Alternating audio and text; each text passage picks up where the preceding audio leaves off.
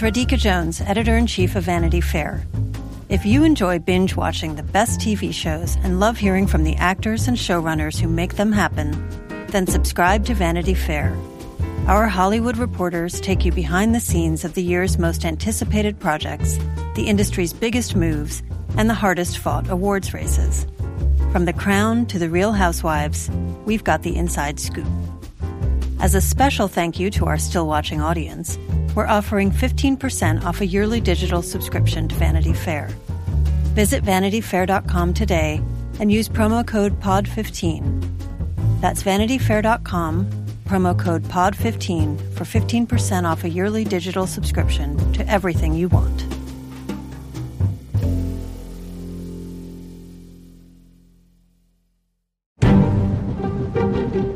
Thank you all for making it.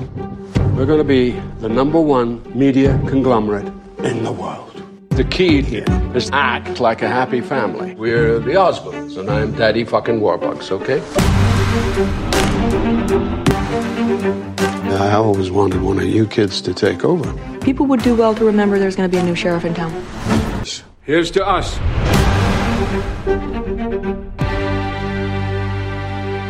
Hello and welcome back to Still Watching Succession, the unofficial podcast with the HBO series Succession. I'm Vanity Fair senior writer Joanna Robinson. And I'm Vanity Fair chief critic Richard Lawson.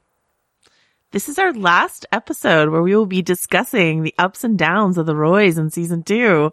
If you are just joining us here for the finale, this is a show where we break down, a different season of television, week by week, episode by episode. This episode we are talking about, of course, the finale, season 2, episode 10, called This Is Not for Tears, directed by Mark Mylod, written by Jesse Armstrong. And we're going to do it. We're going to talk about those Roys. We're going to talk about where they landed at the end of this season. There's some surprise twists and turns in this finale episode. We also have an interview with the lovely Annabelle Dexter-Jones, who plays Naomi Pierce, who sort of bore witness to everything. She has some details from inside the table read from the finale when everyone found out together how it was all going to go down. So we will hear from her about that, and whether or not she thinks Naomi might be back in season 3. I think Naomi would be a really good sort of Lady Macbeth if Kendall wants to go full Roy. We'll see. Oh, totally. We'll and see. She says, come with me, and he doesn't, but maybe he kind of does in a sort of more figurative sense, by the end of the episode. Yeah, she was telling me that the main reason she left was not because Logan didn't want her there, but because she couldn't watch Kendall continue to be sort of castrated. That's why she felt her character was leaving. And so I will say I kind of wish we could have seen a reaction shot from her when we get the final press conference. I would have loved to see what Naomi thought of that, but maybe to be continued, for season 3. Mm-hmm. Maybe those crazy kids we'll work it out. But before we get to season 3, we have to get through this episode. We got a few emails, stillwatchingpod@gmail.com, but the main one that I want to read is actually about costume choices. And I didn't really notice until someone pointed out exactly how much brown Kendall wears, just in general, and especially in this season finale. I remembered that his suit in the Dundee episode was brown because he then wore it to the Emmys, and it's this really interesting brown pinstripe suit or whatever. But Kendall's signature color has been brown. And if you look at this yachting episode when everyone's dressed in whites and stuff like that, he's just wearing a lot of brown, excessive brown. One of our listeners, Rhiannon, wrote in and she says, I knew something was up the second I saw Kendall in his slick suit at the end. Finally, something other than brown. It was game on, even if he kept the brown tie. So Kendall was wearing a sharp blue suit for the final press conference. So I've been trying to figure out what I think this means ever since I got Rhiannon's email last night. Usually I feel when you're trying to show a character in turmoil, or in between two spaces, you put them in gray. Mm-hmm. So I'm just curious, what you think, if you have any thoughts about what brown might mean for Kendall, in this season. Well, maybe it, I don't know, kind of connotes a more beaten down sort of almost pathetic kind of thing. I think about cows being cowed, by his father. It's the color of shit. Like, I don't know. I wouldn't put that past this show to be making that illusion, Yeah. So I think it was just to kind of, isolate him for one, but also isolate him in a way that was almost kind of tragically indistinct, I guess. The other, fashion choice that I noted, other than like, of course, Siobhan's like everything in this yachting episode, was Logan is wearing a black hat and Kendall's wearing, I don't know, it's close, it's not a white hat. It's like a straw hat, but, it made me think a lot of Westworld and like this idea of the character of William who like starts out as a white hat and winds up as a black hat. And I was just thinking of like Kendall becoming his father by the end of the episode, Kendall becoming a black hat by the end of the episode. So that might be me reading too much into it. That might be me impatient for Westworld season 3, but, that was something that I thought about. There's a lot of good hat work, in this episode. Wait, so when you say black hat, you think that Kendall's going to become a hunky computer hacker? Yes. Of the Hemsworth variety. I'm Claire Fallon. And I'm Emma Gray. We're culture writers, podcasters, and hosts of the show Love to See It. Every week, we give an unapologetically feminist dissection of reality dating shows, rom-coms, and other romance narratives. We unpack all the weird messages they send us about love, sex, and dating. And we dive into all the details with special guests like actors, authors, and cultural critics. You can find Love to See It wherever you get your podcasts. New episodes drop every Tuesday. Okay, so let us talk about this episode. As we usually do on this podcast, we like to rank the Roys and sort of see where they are. Usually we start at the top with who's up and end up with who's at the bottom, but we're going to flip it this week because we want to save these these alpha Roys for the end. So we're going to start with the losers at the bottom of the list this week. We're starting from the bottom. Now we're here. Back at the bottom. But we're going to start with the theater kids, Connor and Willa. Something that you brought up before is sort of how accurate you thought some of the depiction around Willa's, fledgling theater efforts were.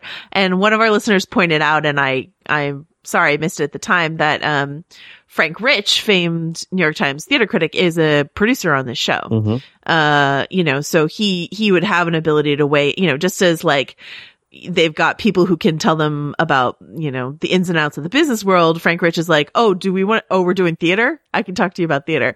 But I also, I was hopeful that there's this little dig where it's like, who cares what some white guy at the New York Times thinks? Mm-hmm. I was hoping that was a little like good-natured, self-referential ribbing at Frank Rich. I don't know. But, or what do you Ben think Brantley, of Willa?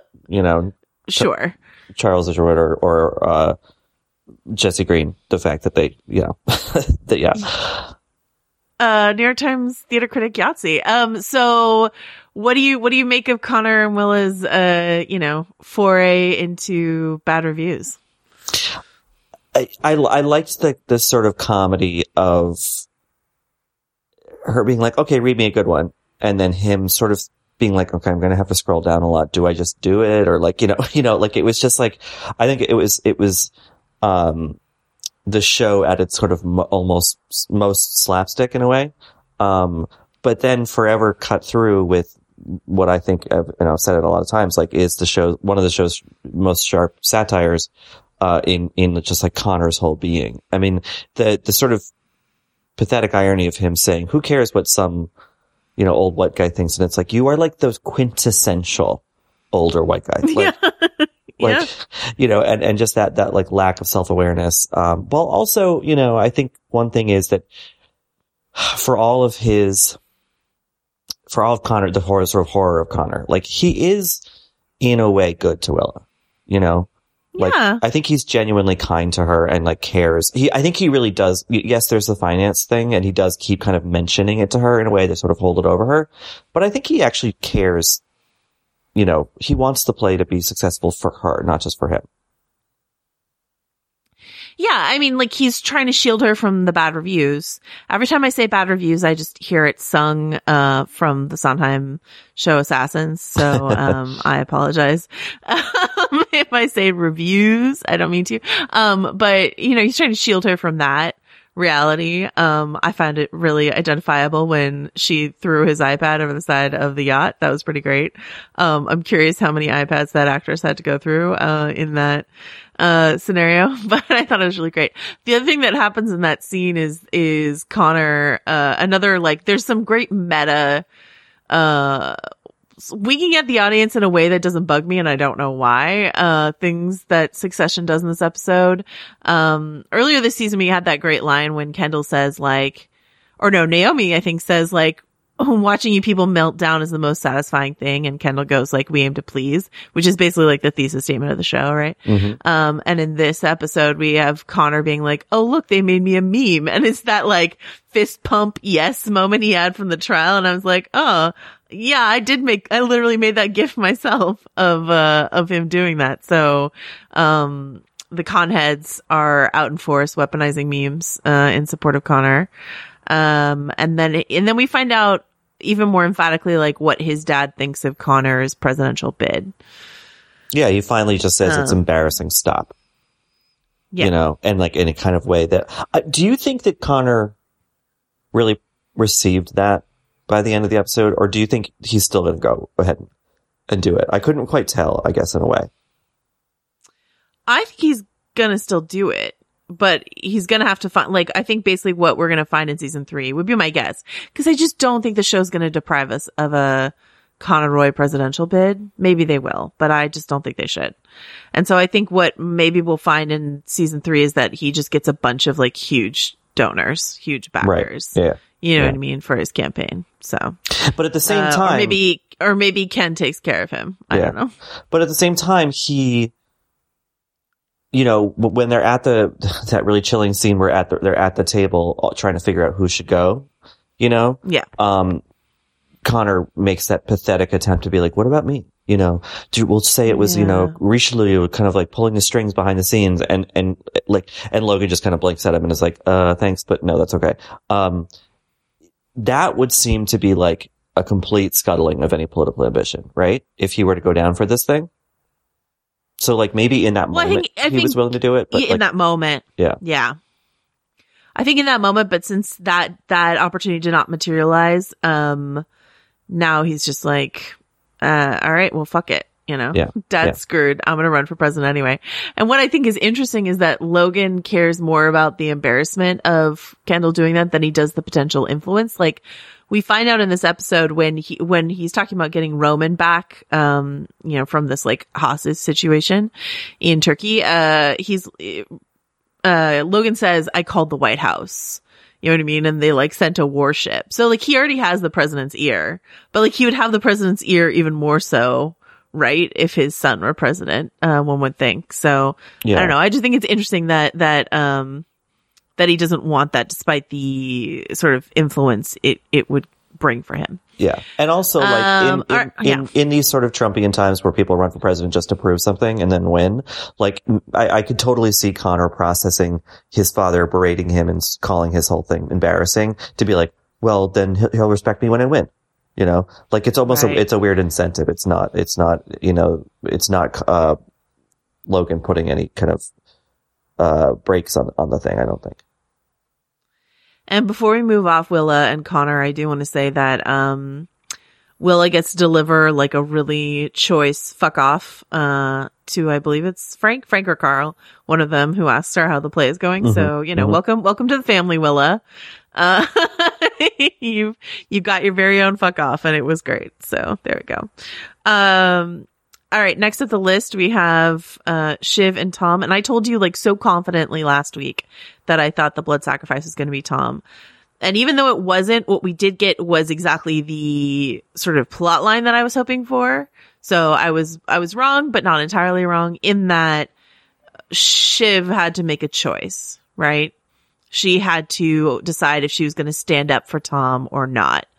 And, we got, you know, there's, like, a lot of fun stuff, like, with the the threesome shenanigans and like, Tom and Greg and all that sort of stuff. But like the beach scene where it's Shiv and Tom alone, and Tom is like, we've been talking since sort of the beginning of the season, Richard, of like what would happen when Tom felt like he was pushed too far. And this is the episode where Tom felt like he was pushed too far, and he's like, maybe I don't need this. And then Shiv like finally seems to respect him and actually listen to him for the first time in the season.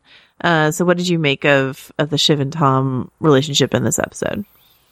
Yeah, I mean, I don't know that I 100% saw respect, but I certainly saw her realizing that she does actually kind of care about him, in a way beyond the sort of like having a sort of,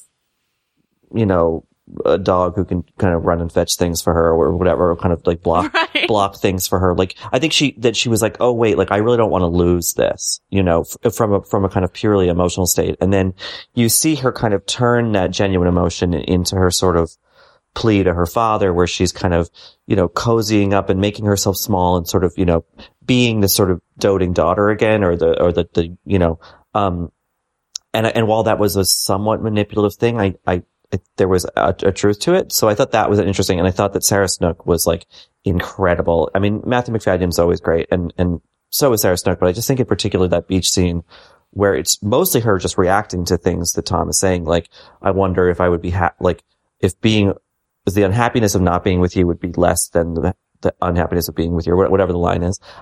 Just her reacting to all that stuff is so well done.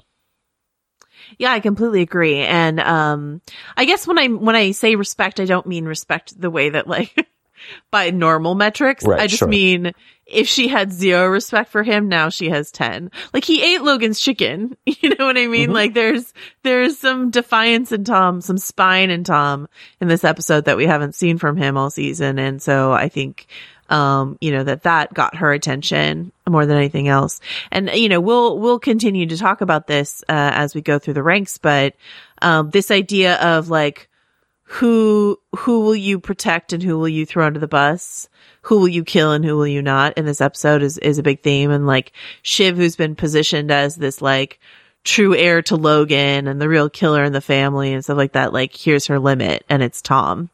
And it's like, I'm not surprised by that. I mean, I think it would have felt okay for her to go either way, but I wasn't like shocked that she stuck up for Tom, because I feel like the show has done a good job of showing us, yes, he's her pet, but also like she really needs that, external of her biological family support, and, thinking of losing it. And thinking of his, and she told him he could still go. It's not like, see, I saved you, so you should stay. And so that feels like a little more, even more selfless. It's like, let me save you, but also if you still need to go, if being with me still makes you unhappy, you should go. So, where do you feel like, this relationship is, exiting season, 2 and headed into season 3? Like, are they together at the beginning of season 3? Do they have a season apart and maybe come back together? Like, do we wind up rooting for these crazy kids to make it work? Like, what do you think? I could see them having a 10th sort of separate at home, but, have to be together in the course of work, which could set up some like interesting comedy, and drama. I could also see some crazy thing like, we got pregnant, to like save everything, there hasn't been really a baby on Succession yet. So that could be interesting, but I don't know. Yeah, I think that what I liked about their scenes in this episode were, while there was some clear cut like statement of intent and feeling, that dynamic still remains very complex and hard to read from one moment to the next, which I think is a credit to the show and the performances, that it's hard to tell where they're headed, and which is like kind of makes them that much more human, I guess. Yeah. Yeah. All right. So let us hop up to another couple, shall we say? Sure. In our shipping fantasies anyway. Yeah. Good old Roman and Jer. So speaking of Roy kids, putting themselves out there to defend someone, watching Roman defend Jerry in that scene. Well, first of all, so that scene where they're all sort of, once again, to reference Sondheim, no, it's your fault sort of thing that they're doing at that table. First of all, it feels like a nice, reference back to, that scene that you and I liked so much on the hunting trip, when Tom and Carl and Jerry were all outside talking about like, oh, sure. Yeah, it could be me. Right. Or what if it's you? So we got like a little preview of that. And that's similarly what they were doing, at this table, which I love so much. Cause they're like, oh yeah, no, yeah, I could see that maybe it does make sense that it's me, but does it make more sense? I'm just wondering, does it make more sense, if it's you? Like it's so good. And when Jerry gets thrown under the bus twice in that scene, Roman sticks up for her, and I find that deeply romantic, as far as I'm concerned. What do you think of the Roman Jer dynamic here? Well, what I thought was, smart was that we in the audience who've seen Behind Closed Doors understand some portion of why Roman does that. But also, as is often true to form with him, he's also really right. And he's seeing something and saying something that no one there, it's like, you can't fire a woman amidst this particular scandal. Yes. Like, you can't do that. And that's why, like, it shows, like, that Roman sometimes has a shrewder sort of read on how the outside world perceives the family and the company. And just how the kind of, I mean, maybe it's because he's the youngest, I don't know, but like, I don't know. Again, it just proves that while Roman might be an asshole and often a fuck up, like, he does get things right a lot of the time when the moment really calls for it, But I also thought it was really interesting that Logan went right to her defense. And he was like, no one is more loyal than Jerry. I know that he was also maybe saying that in case they were going to let, the loyal thing for her to do would be to like, take one for the team. But I thought it was interesting for him to give her that very public kind of compliment in a way. Yeah. And maybe hints to that. I mean, it doesn't all have to be romantic or sexual, but like possibly hints to that, rumor that once upon a time, like Logan and Jerry had a thing. But, even if they didn't, that tracks, and it's true. No one is more loyal than Jerry. No one is more useful than Jerry, and all that sort of stuff. To your point about Roman being, shrewd in his assessment of the situation, I also like this contrast between him deciding that this Turkish money is not reliable. Mm-hmm. And I believe he's right. You know what I mean? Like we have no way of knowing that he's right, but his take on this money, and saying, no, we shouldn't take it. Like, I bet he's right. And what's interesting is that like, Kendall in this episode is like, hey, Stewie's over in Greece. Should we maybe go see if we can get the money from Stewie? And Stewie uses it as an excuse to be like, fuck you. Right. Mm-hmm. And so that's Kendall reading a source of money incorrectly. And Roman, I think, we have no way of knowing, read a money situation correctly. So once again, I think what's always true of these Roy kids is like their powers combined could create, the ultimate leadership. They just can't get their shit together to work together. But like Roman's instincts plus, there is something that Logan does, that Kendall does, well. I couldn't tell you exactly what it is, but I feel like that's true. And there's stuff that Shiv does well. And if you put it all together, I feel like they could be unstoppable. And that's the tragedy of their story, is that they won't work together. Yeah. And I think that Roman, whether or not he was right about the kind of shady money, he understands that even when, I think it was it Frank who was like praising him? He's like, no, he really did a great job, like to Logan in front of Roman about this whole thing. And he was like, kind of, begging it off. He was like, no. And then is that he's learned that like, if you fully tether yourself to something and then it goes awry, like you're in like huge trouble. So I think he was trying to distance himself and trying to just like which I think is, was a smarter play than some of the other kids have made, who like fully, stand before their father, like with this big idea, and then are embarrassed because of it, or, berated because of it. Whereas Roman was kind of just keeping his distance from everything and just like pushing pieces in front of his dad and then seeing what his dad did with them, but not really like assigning his name to them. Yeah, it's interesting. And what's interesting about, Roman in this episode is he does seem like somewhat transformed by his experience last week. He comes back, everyone's making these like very Roman jokes at him, about it. And he's like, fuck you, is actually very scary. Mm-hmm. And then later he has that moment where he's like, can we actually talk after all of this? And his siblings are like, me, which once again is very Roman, like taste of his own medicine. So like he definitely deserves that kind of response. But it's interesting. It's interesting to wonder how far they might take that in season 3, because like part of the joy of Kieran Culkin is like how he plays this sort of jester figure so beautifully, but Kieran Culkin has enormous range, and so he could do a more serious changed by this experience version of Roman next season. Would it be as fun? I don't know, but like the show is so smart that I feel like it does want to show us Roman's growth season to season. Mm-hmm, for sure.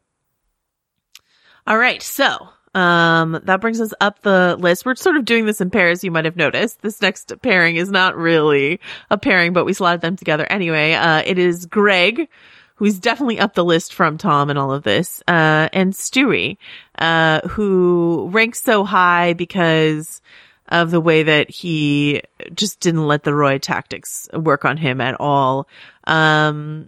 Richard, what do you want to say about Stewie in this episode? Well, I think, there's been a lot of talk this season because the show's gotten so popular and become such a kind of mimetic, online entity, with the BuzzFeed, which Succession character are you? And people being like, well, we're not supposed to like these people. I mean, they're not, we're not supposed to view them as fun heroes. Like, they're bad.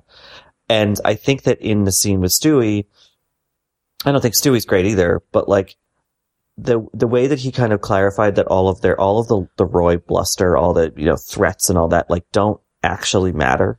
That like, yes, of course they're powerful people, but like the way that he just stood up to them by saying, I don't care. You can say whatever you want. I don't give a shit. Is almost like the most powerful thing that someone in his position can say to that family.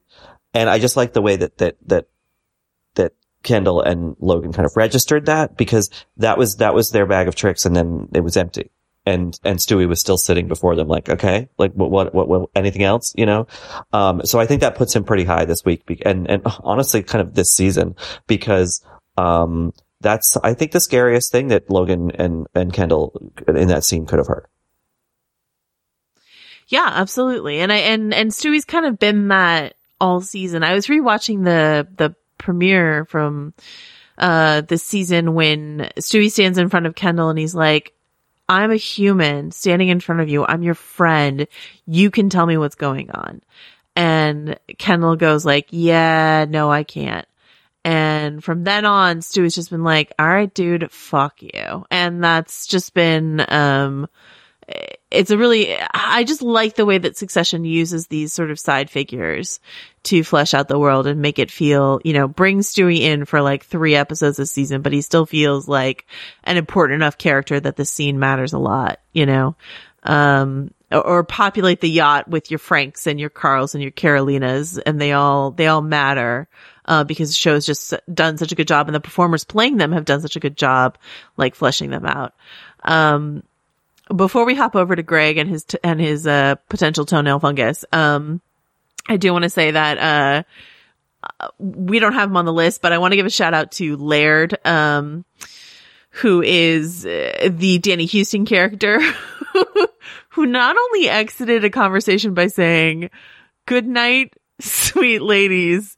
Good night and good luck," which should be how all of us exit a conversation. But also then, like, there was a shot of him just like hopping on his little like jetty or dinghy or whatever you call it, and like leaving. It was just like, it was such a tremendous exit, from Laird. So there you go. All right. So Greg, I have a question about this, and I had to rewatch a couple scenes at the end of the episode, and I still don't have a satisfying answer, which is like, the episode ends with Kendall giving his big, statement at this press conference. He says, I have these documents, and we see them. They're Greg's documents, the documents that we've been sort of tracking all season. But I'm unclear, and maybe our listeners want to write in, and tell me what you guys think. I'm unclear when Kendall and Greg decided to work together on this, because there's this scene, on the jet when they're going to the press conference. And at that point, Greg doesn't seem to know anything about the plan. He's like, I'm really sorry. Your dad's doing this to you. Like, I think it's really awful. Or maybe he does know. But basically, at some point, there had to have been a conversation between Kendall and Greg. And I don't know why there would have been. But there had to be a conversation where Greg had to be like, I have these documents. I can help you fuck over your father. Like, it had to have been Greg approaching Kendall. Kendall doesn't know that Greg has these. And so I understand why they didn't show us that scene, because they wanted the big surprise at the end of the episode. But at the same time, like, that's a big move from Greg. And I'm sorry that we didn't get to see where that decision happened and exactly why, you know? I mean, I could almost see Greg going into that plane bathroom, which is where we last see him. You know, he's walking in toward the bathroom, staring in the mirror or crouched, you know, in that tiny bathroom, looking in the mirror and just psyching himself up in a way, and then going back out and being like, well, you know, I mean, I do like sort of have these documents or whatever, you know, and being half bumbling about it, but then half deliberately bumbling about it, you know, in the way that he is whenever he's trying to make a move. I could see him at first almost offering them as just a kind of solace, being like, well, you know, there are these things though, and then realizing, oh wait, that's actually a thing. Like that's a real, you know, piece of leverage. And then getting kind of carried away by that, because I think with Greg, like, he seems to almost like thrill to whatever power's in the room or on the plane, you know? And in that moment, it was Kendall. Yeah. And so, and even though Kendall was very beaten down at that point, like he still just wanted to appease and please and sort of make a sort of connection with Kendall, because that was the person sitting in front of him. So yeah, I'm sure it, you know, it would have been a really great scene, for Nicholas Braun, you know, to see that moment actually happen. But, yeah, I understand that narratively or structurally they wanted the surprise. It's just funny because, and thank you for doing all of that, because now I feel like I have seen that scene, with your tremendous Greg impression. But,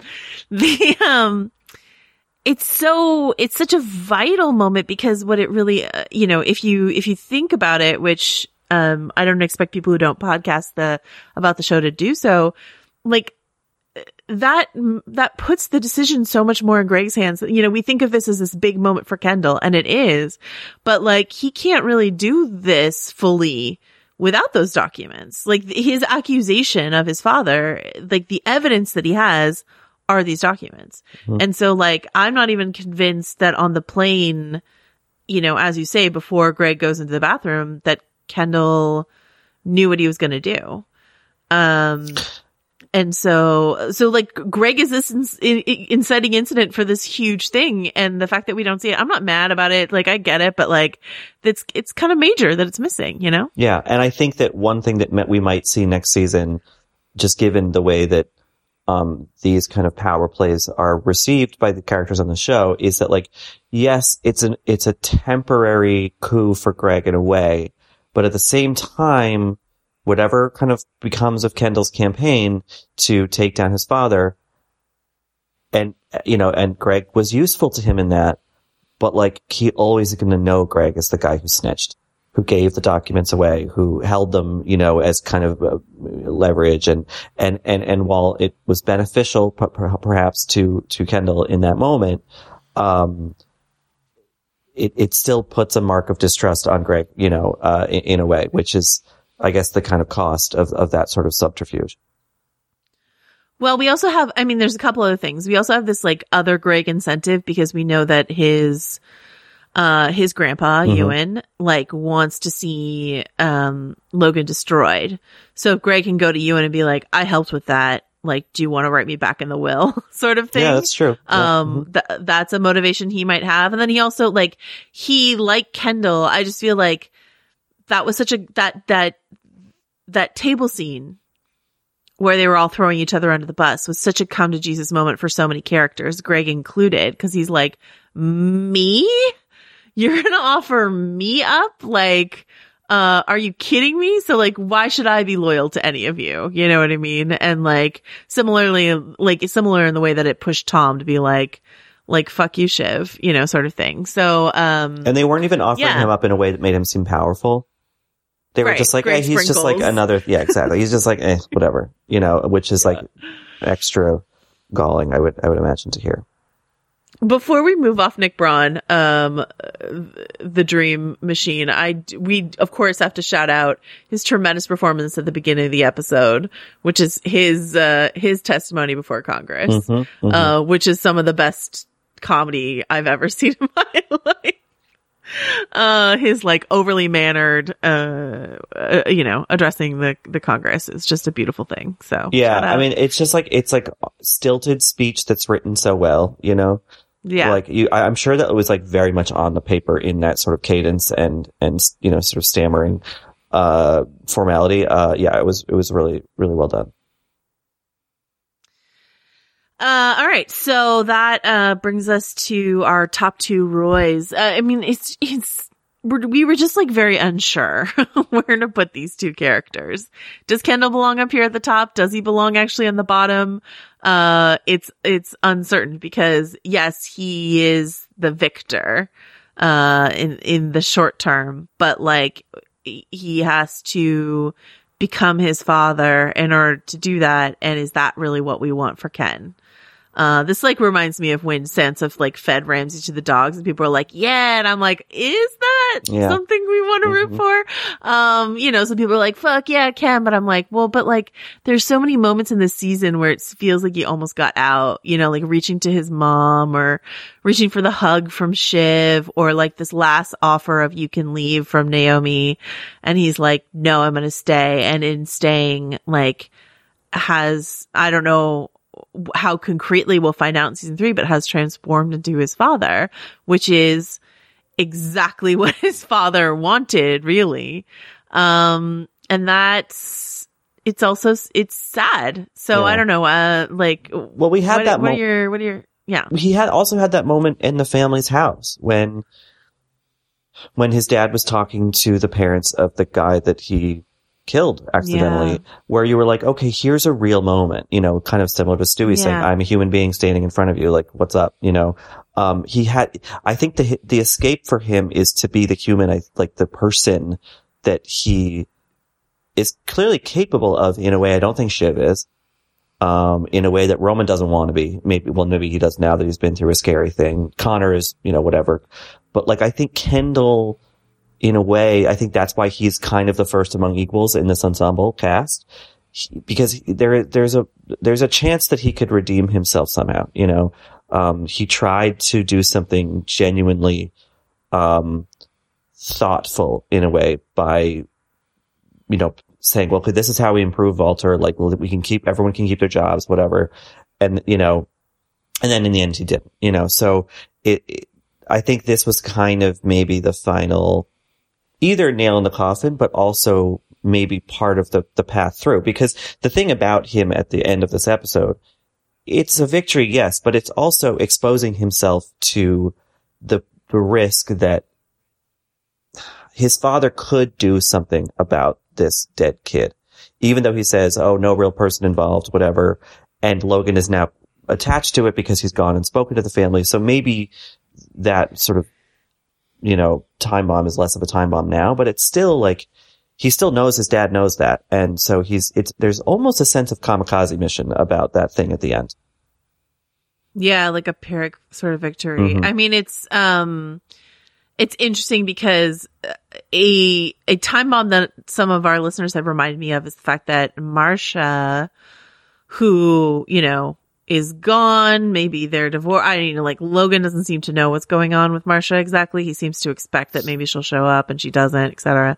But, her son is the one who like delivered the key card back. You know, her son was there at the wedding, Marcia's son, who we like haven't seen at all this season, but he was like the one who delivered the key card. Like he knows what happened. Marcia knows what happened. So like, and if Logan is made an enemy of Marcia, that, you know, we should be worried maybe about how Logan would have his revenge on Kendall, though honestly, he looked very proud of Kendall to me, but also Marcia, like Marcia to hurt Logan, would she hurt Kendall? Like that's a question I have. Yeah. And Marcia's presence was felt in this episode in particular because Logan said, I miss her. You see that shot of him waking up in bed, instinctively turning, and then there's no one there.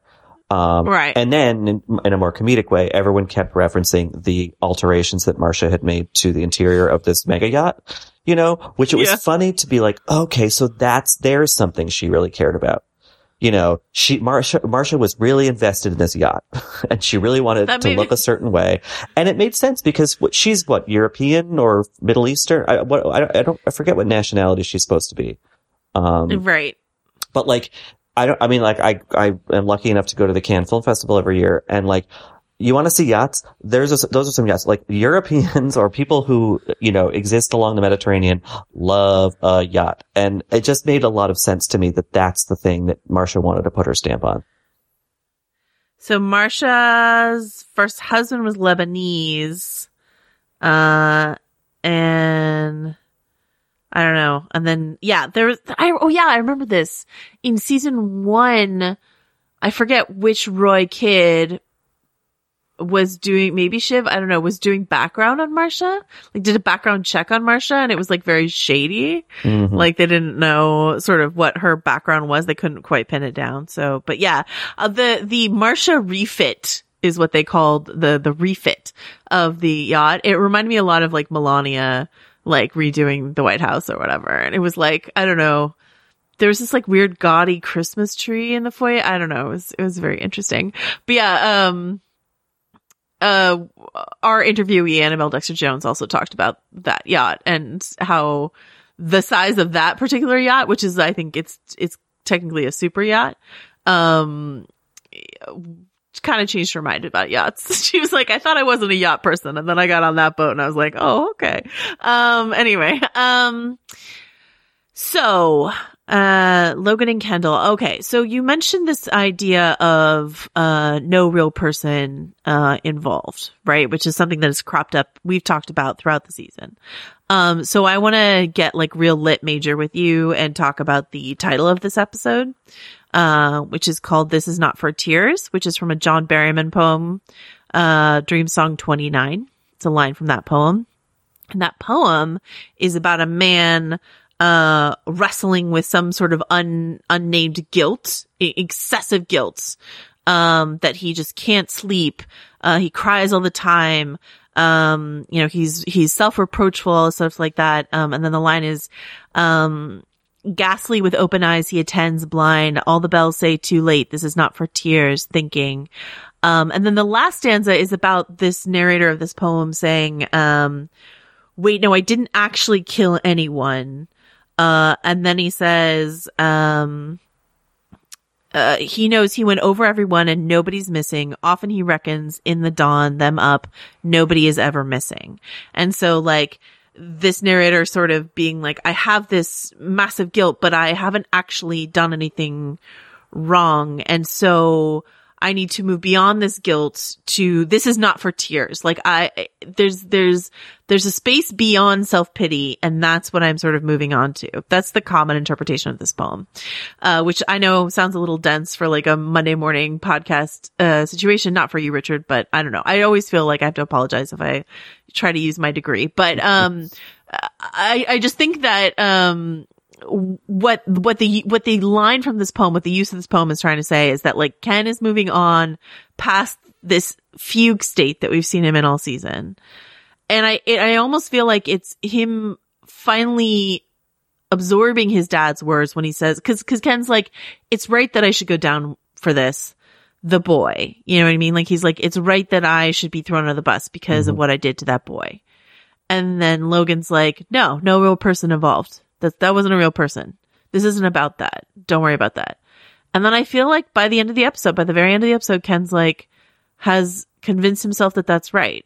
In these ways in which he's becoming his father, he's like, yes, I can stop feeling like I need to self-flagellate, and instead I can wake up and make my own power moves. Yeah. That's my interpretation anyway. Totally. No, and I think that's totally right. And I think also, going back to the idea that, maybe in our, or I won't speak for myself anyway, like my love for this show sort of clouded me to how awful these people are.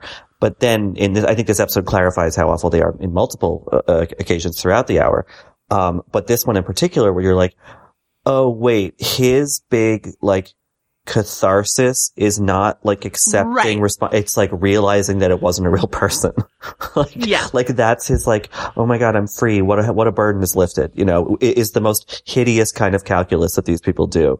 And him just sort of embracing it. And I thought that was, this show is beyond the anti-hero. These are just antis. There is no hero involved.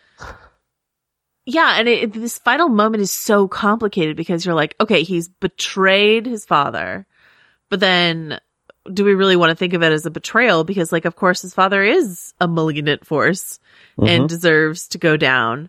So is what he's doing morally right here? But then you're like, but also it's not, because it's not like he's doing this out of any sense of like moral purism. You know what I mean? Despite the fact that like Kendall has shown himself time and again this season to be the Roy kid, maybe most capable of morality. I'm thinking specifically of the Jesse's episode when they're discussing the article and Shiv's like, yeah, we've got our strategy and our response. And Kendall's like, yeah, but the women, like, can we talk about the actual like people? And so, which just circles back to our point where it's like, if he's absorbed this lesson that Shiv already knew, which is no real person involved, then we should feel sad for Kendall in this victory. Yeah. We should always feel sad and chilled when Logan looks at one of his children with pride because then they are truly lost, sort of thing. So, well, also like, if you think back to the first season, yes, he was trying to take down his father then,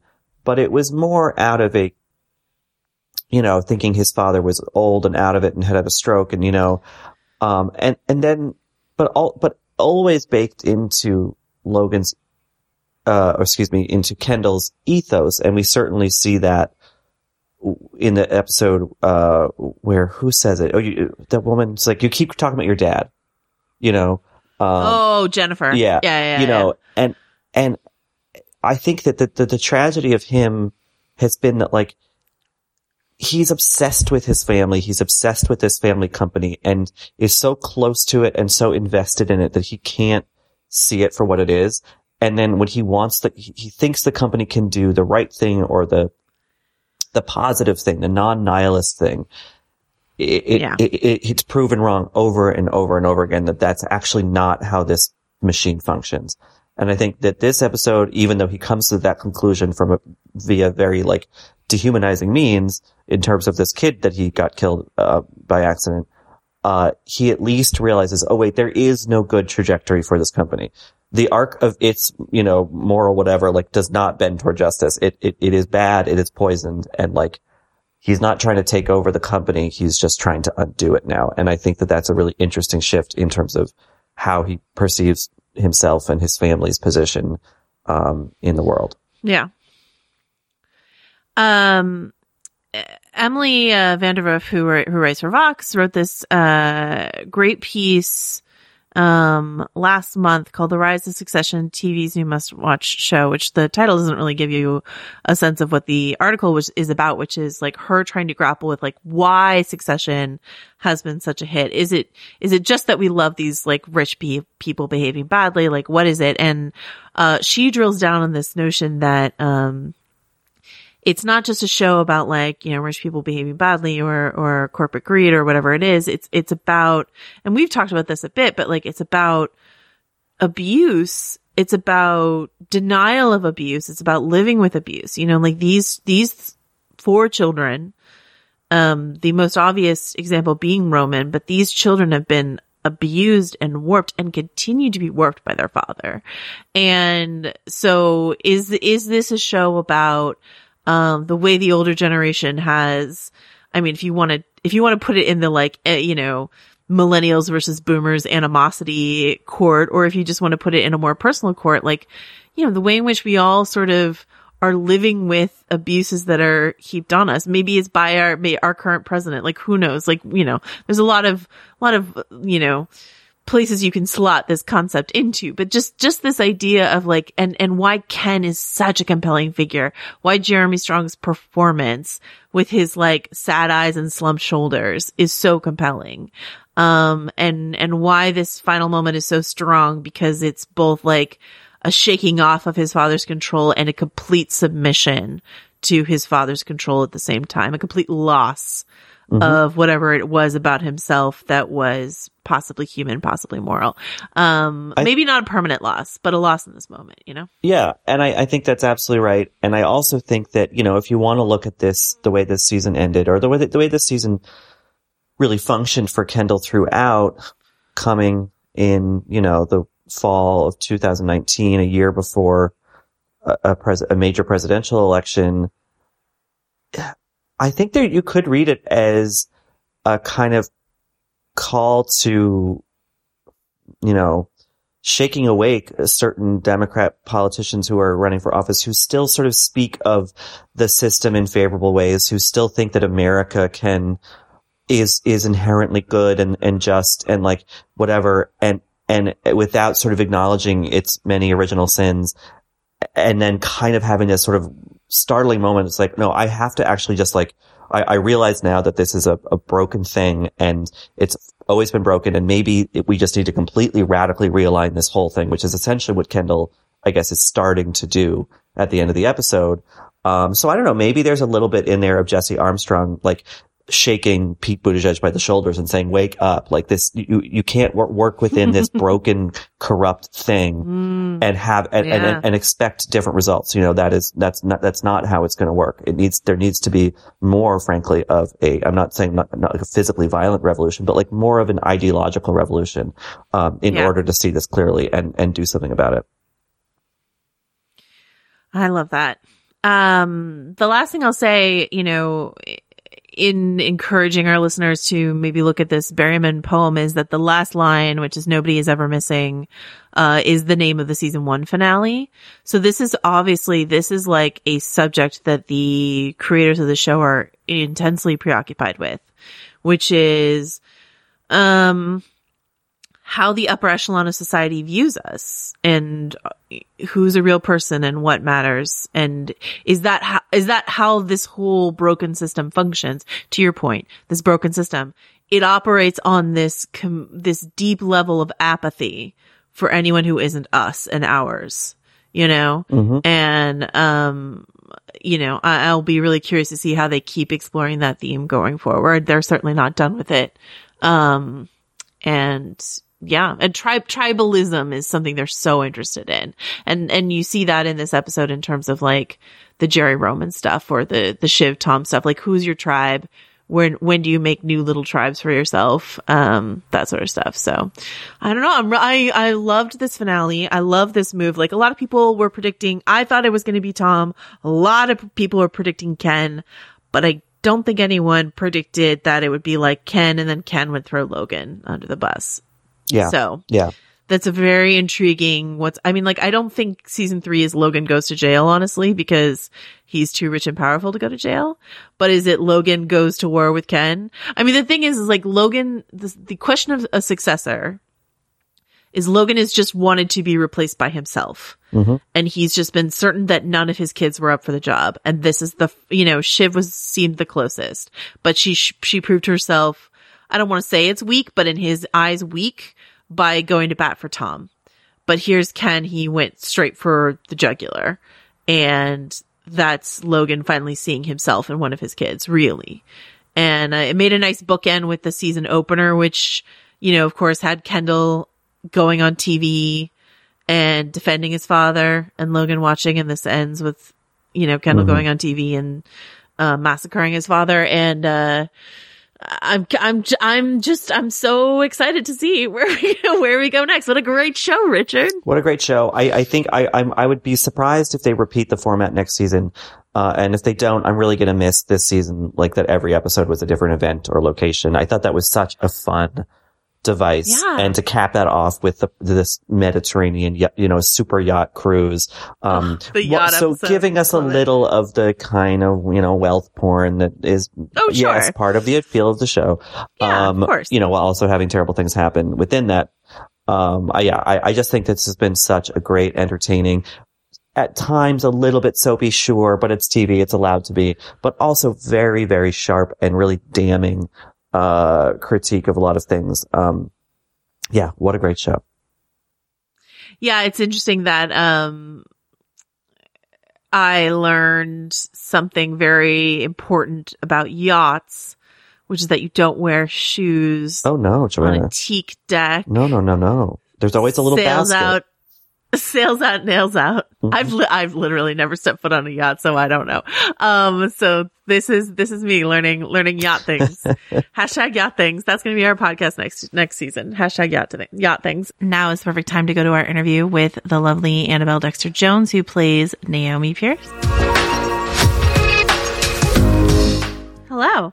Hello. Thank you so much for chatting with me. My pleasure. I wanted to start by asking you, I've talked to a couple performers this season, and all of them had these really intricate, invented backstories. So I was curious if you had one for Naomi. I do. I came up with an entire, using history for her. Yeah. Of, all of her drug use. Yeah. And her various accidents and incidents, various schools that she got kicked out of, boarding schools. Something that I know a couple people have asked me about is we don't know exactly how Naomi and the character Tabitha know each other, right? Is there an official story for that, or do you have a story for that? We knew each other from the New York City private school circuit, and we've just kind of ran in the same crowd and partied together. Were you a fan of Succession before you were cast on the show? Yes. I was a big fan. Discovered it a little late. I discovered it in November, December. I was kind of bummed because I felt like I didn't have a lot of people to talk to about it.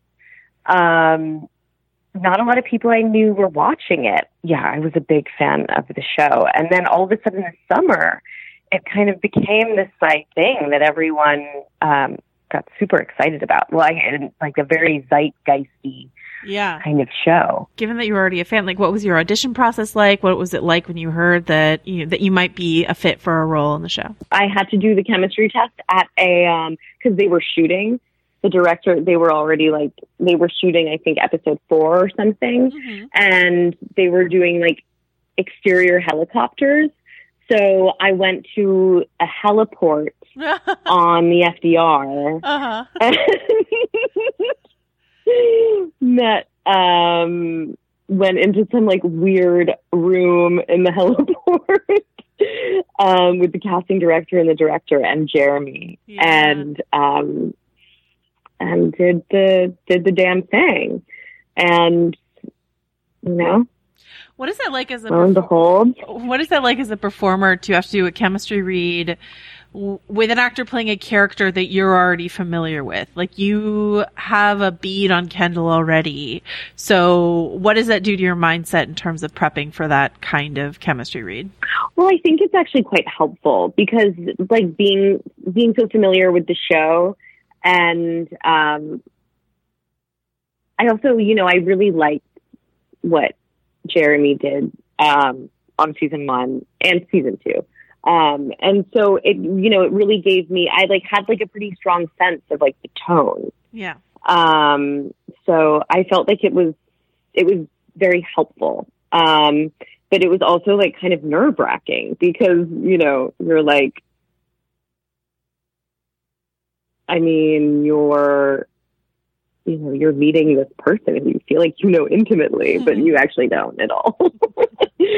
And yeah, that was really weird. Once I got the part and I started work, like stepping into your favorite television show is deeply disturbing, like in the best way possible. Right. Yeah. But yeah, it was very confusing when like, I'm like, why does Tom have an English accent? It's so weird. Well, so you got to, because you got to be part of that great Turnhaven episode, you got to shoot with almost everyone, like all in one place together there. Was there anyone in the cast who, I don't know, surprised you other than Matthew's accent? Is there anyone who you were like, wow, you are not at all like I thought you would be? Or is there anyone who you were like, you're exactly how I envisioned you would be to work with? Right. Well, I mean, Matthew, I did know that Matthew, because I know Mr. Darcy, you know what I mean? Of course, yeah. Like that character, Tom, is so strong to me that you just like forget everything else. Yeah. I love his portrayal of that character. It's like something I've never seen before. But in terms of, I mean, like Brian Cox is just like the loveliest man. Right. He's like this teddy bear. I don't know. He just like, you know, and he kind of regales you with like he has all of these incredible stories, and he's so warm and lovely and friendly. And I was very intimidated. But he made me feel so comfortable, like, especially because I don't think I even really got the script till the day before we started shooting. Oh, wow. So I think I read it for the first time at the table read.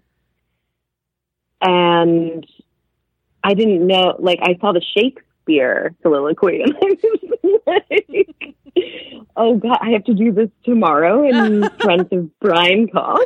Cherry Joe. Holly Hunter. Yeah, so that was like pretty terrifying. And there was even like one point where I think I kept, you know, once you like say something so many times, it can kind of start to turn into gobbledygook. And like, I feel like that was happening at one point, and he was like, just take your time, you know, take all the time that you need. Aww. And, so it was like, it's a very, I was extremely intimidated and terrified, like going into that, environment. But as soon as I stepped into it, like that was all anticipatory. It's like such a wonderful, energy on set, and the cast and the writers and the directors are not only so talented, but like they're actually people who you really want to spend time with. So it's kind of a dream. Like I was kind of like pinching myself every 5 minutes. I'm given to understand that it's a very improv friendly set, that you do multiple takes, and there's you know, different interpretations flying around, which can result in a finished product that you have no idea what it's going to look like because you took a scene so many different ways, so I'm curious if in watching the show, if there's been an edit choice that surprised you or excited you. So I guess like the surprise is always like, wait, where's that scene? Yeah. But you know, then there's other characters who you get to see. Like it's really fun to watch, like Tom and Greg improv, or Jerry and Greg, or Tom, you know, like there's because their characters are just like hysterical, and they have like such an incredible dynamic. So yeah, that's just pure comedy. What are some of the Naomi scenes that didn't make it into the final cut? There were just some Naomi Kendall scenes, which just aren't like, you know, I mean, you can convey something in a glance, or a word. So, but you know, it isn't the Naomi Pierce show, unfortunately. I know, I forget that sometimes. I'm like, this is weird. No, but yeah, so basically, it's just like kind of, you know, more scenes between Kendall and I. Like in the London episode or the DC episode? Yes, exactly. So let's start though with this DC episode. It ends with this question of like, a blood sacrifice. I remember at the table read for episode 9, everyone was like, yeah, yikes. You know, but, and I think, I don't know when I got the script for episode 10. I think I had a feeling, I had a feeling there were hints and suggestions that I was going to be in 10, but I definitely didn't know for sure. And, they can change things up until days before. So, I think it was like the afternoon, I think it was like July 4th weekend or something. And the afternoon before, they were like, hey, can you come in for the table read tomorrow morning? And I was like, yes. But yeah, I was definitely surprised. It feels right the way that the season ends. Something that I love about Succession is the number of brilliant women in the writers' room, all these like great playwrights and women from different backgrounds. Mm-hmm. Is that something that I feel like it adds a lot of dimension to the female characters that you don't always get in a prestige drama or out of a writers' room that's like all men. Is that something that you've noticed a difference as a result of that, or is that not something that is like registered for you? Yeah, I mean, like, especially in, season 2, there are also, like, a lot of different kinds of women portrayed. Will is one of my favorite characters. Yes, me too. Yeah. I really want to see Sam. Yeah, me too. The play. Just don't sit too close. Don't sit too close. You'll get fleas or whatever. But, what was the mood like during the table read for episode 10 when everyone sort of knows how it's all going to end? What was the mood like in that table read in that room? It was very intense. Do you feel like Naomi and Kendall are good for each other? Like, when you see two addicts sort of, not to reduce them to that, obviously they're more complex than that, but when you see people with addictive tendencies sort of clinging to each other, like, I like them together and I want them to be together, but then I don't know if they're actually good for each other. Like, do you have any opinions on that? Yeah, well, I try not to like judge them in that way, like, just because, like, obviously, I never judge my character.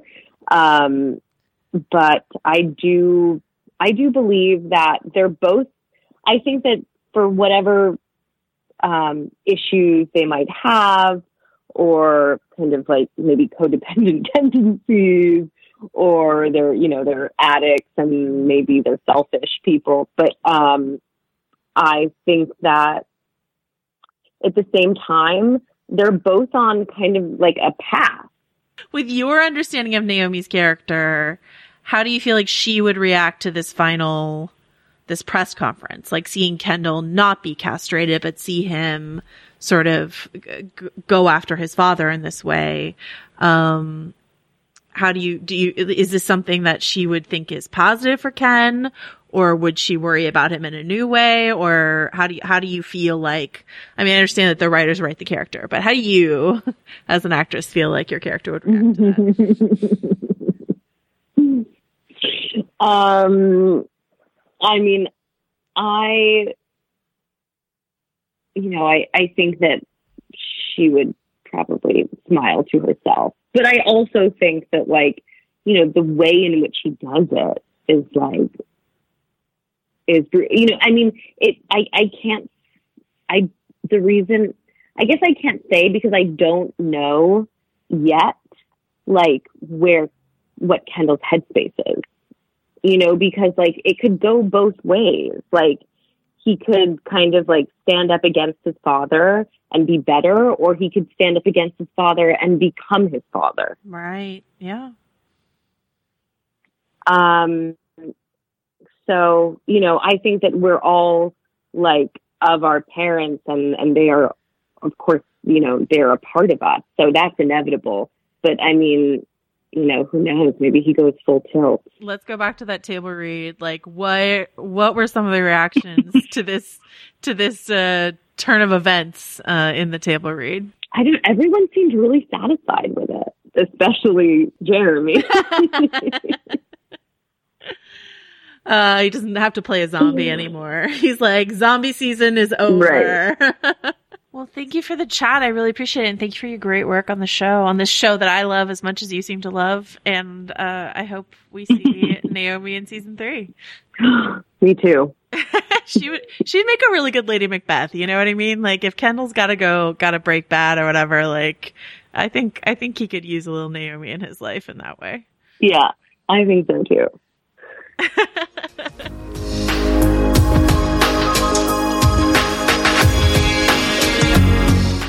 All right.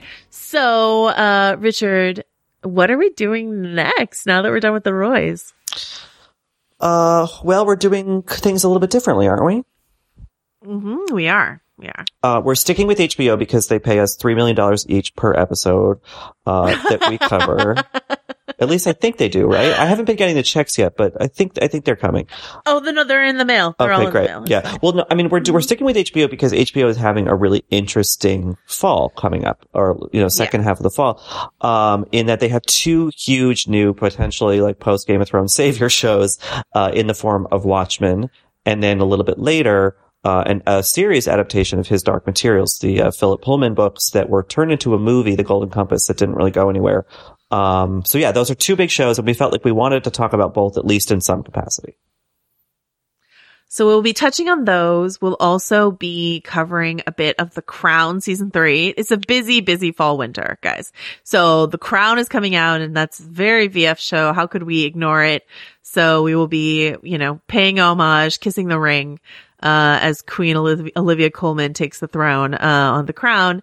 And then also, we're going to be doing some coverage of a new streaming service show, Disney Plus's The Mandalorian. So keep subscribed for some Watchmen stuff, some His Dark Materials stuff, some The Crown stuff, some Mandalorian stuff. Basically, we're trying to keep up with Peak TV. We're doing our best. So we'll see what happens. But, we will definitely be back next week talking about Watchmen. So that is a guarantee. So, Richard, until then, where can people find you? No, probably just on my yacht, I think.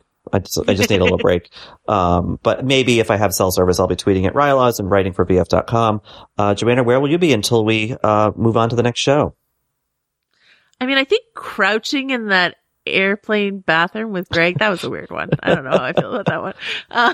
But I've definitely been known to crouch in an airplane bathroom. So or you can find me on Twitter at JWroteThis, or you can find me at VanityFair.com, and we will see you tick tick tick next week.